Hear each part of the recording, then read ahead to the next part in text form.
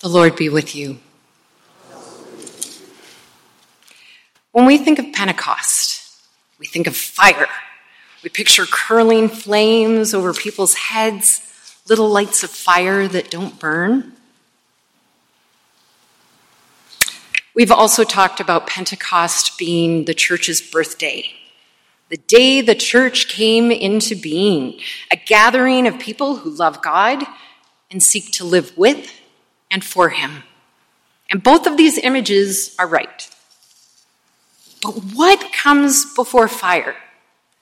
What comes before life? Breath, oxygen, something we can't see but sustains our very existence. For fire to burn, it needs oxygen. Our many firefighters here at FBC will tell you that without oxygen, fire will die out. When we're born, the first thing we do is draw breath. Up to this point, we've been encased in this warm, watery home of amniotic fluid. We're pushed into the world, and the first thing we do is inhale and then exhale.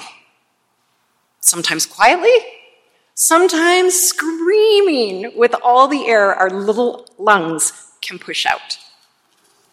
Pentecost is that baby's first loud breath, a loud proclamation, a breathing in and out of the Holy Spirit, the holy breath that has been gifted to us. Luke separates the telling of the crucifixion, resurrection, and Pentecost. But if we re-image them together, we can imagine the crucifixion as the horrible labor pains of the church, the resurrection as the church's actual delivery, and Pentecost as the relief and joy of a new baby's first breath. Indeed, baby. The word spirit is derived from the word pneuma. The word pneuma means breath, or breathed, or to be breathed. In this moment of Pentecost, in the holy breath of God, that Jesus promised would be sent to his believers. Now, the Holy Spirit has always been present. In Genesis 1:2, at the very beginning of the Bible, we hear of God's breath sweeping over the waters to begin the process of creation. In John 20:22, the first time that Jesus appears to the disciples after his resurrection, Jesus breathes on them and says, "Receive the Holy Spirit." In the Old Testament, there are about 100 references to the Holy Spirit, and in the New Testament, that number jumps up to 250 times. Now, last week, if the children who were here last week remember, we were detectives looking for clues for about who Jesus is. This week, we're going to be detectives of the Holy Spirit. In the Hebrew Bible, the Spirit of God is referred to in the feminine. In the New Testament, the Greek refers to the Spirit in a neutral manner.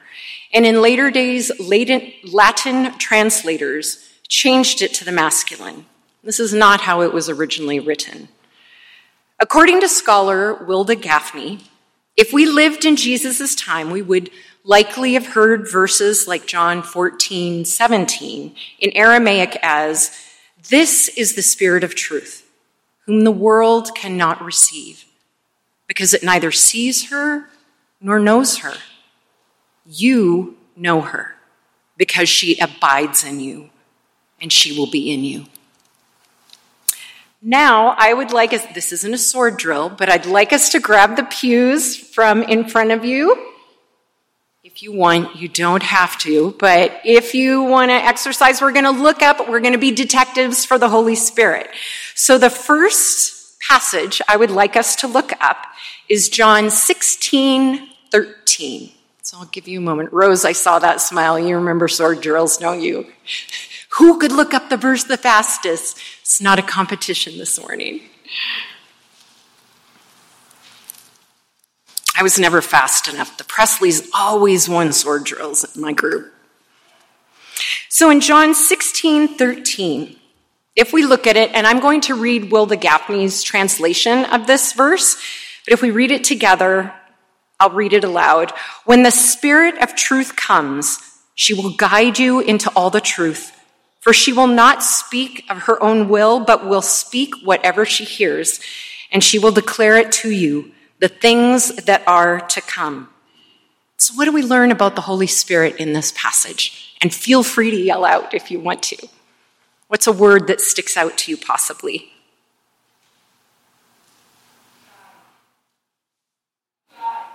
Yes.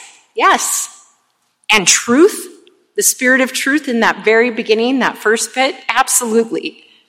And the next verse is fortunately just across the page, John 14:26, depending on how small the font is in your Bible. It could be one page back. When we read John 14:26, it says, "But the Advocate, the Holy Spirit, whom the Father will send in my name, will teach you everything and remind you of all that I have said to you."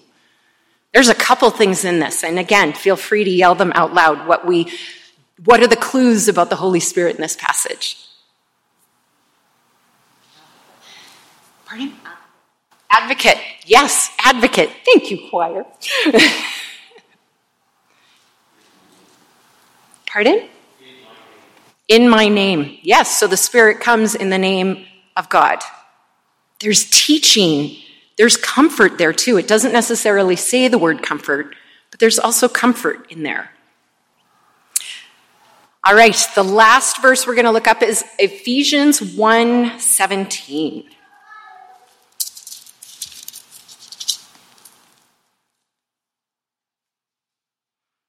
That the God of our Lord Jesus Christ, the Father of glory, may give you a spirit of wisdom and revelation as you come to know him.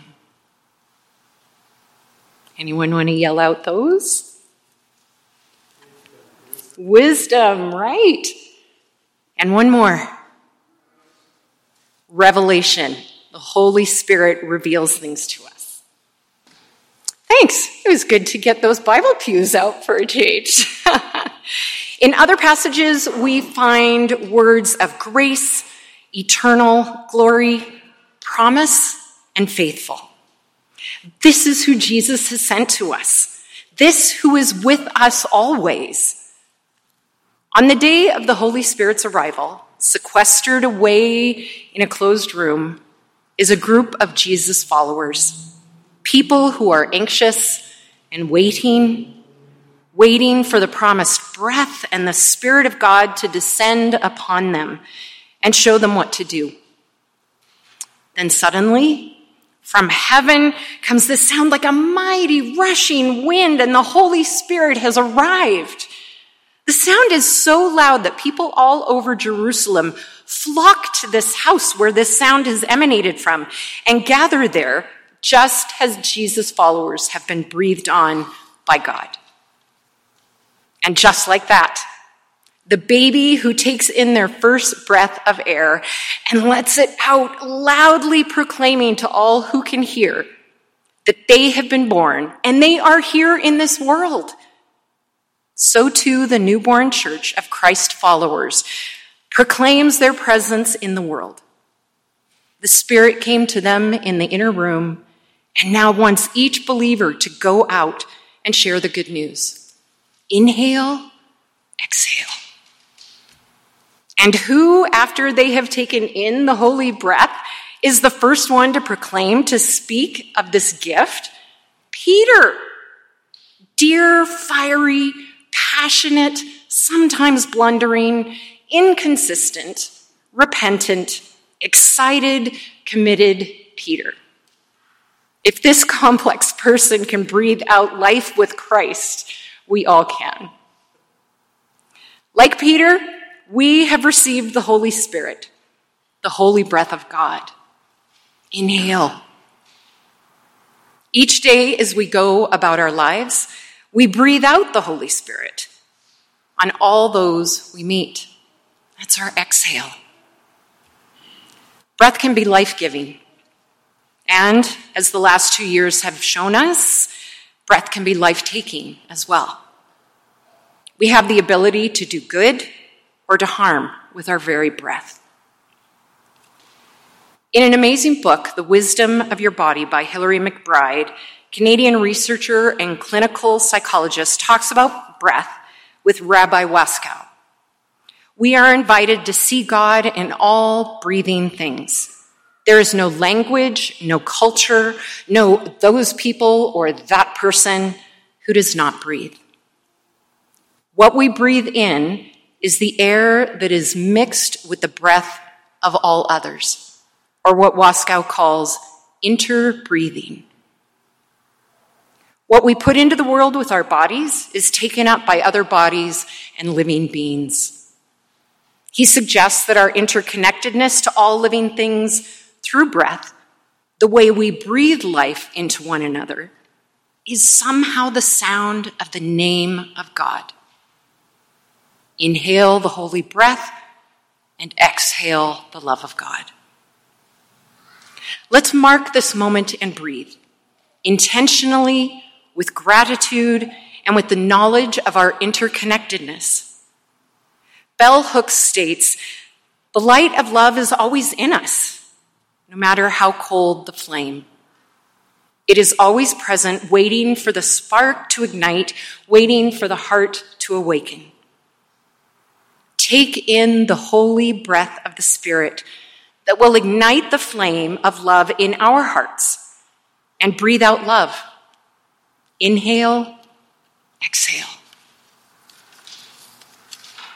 A few weeks ago, Grant McIntyre, our own Grant McIntyre, wrote Prayers of the People, and I would like to end this morning by reading one passage from that prayer. Hear these words and be nourished by them, just as we are about to be nourished at the table. God, as we wake or sleep or work or study or wait or parent or weep or sing, breathe your life into us so we breathe out life to those around us. May it be so.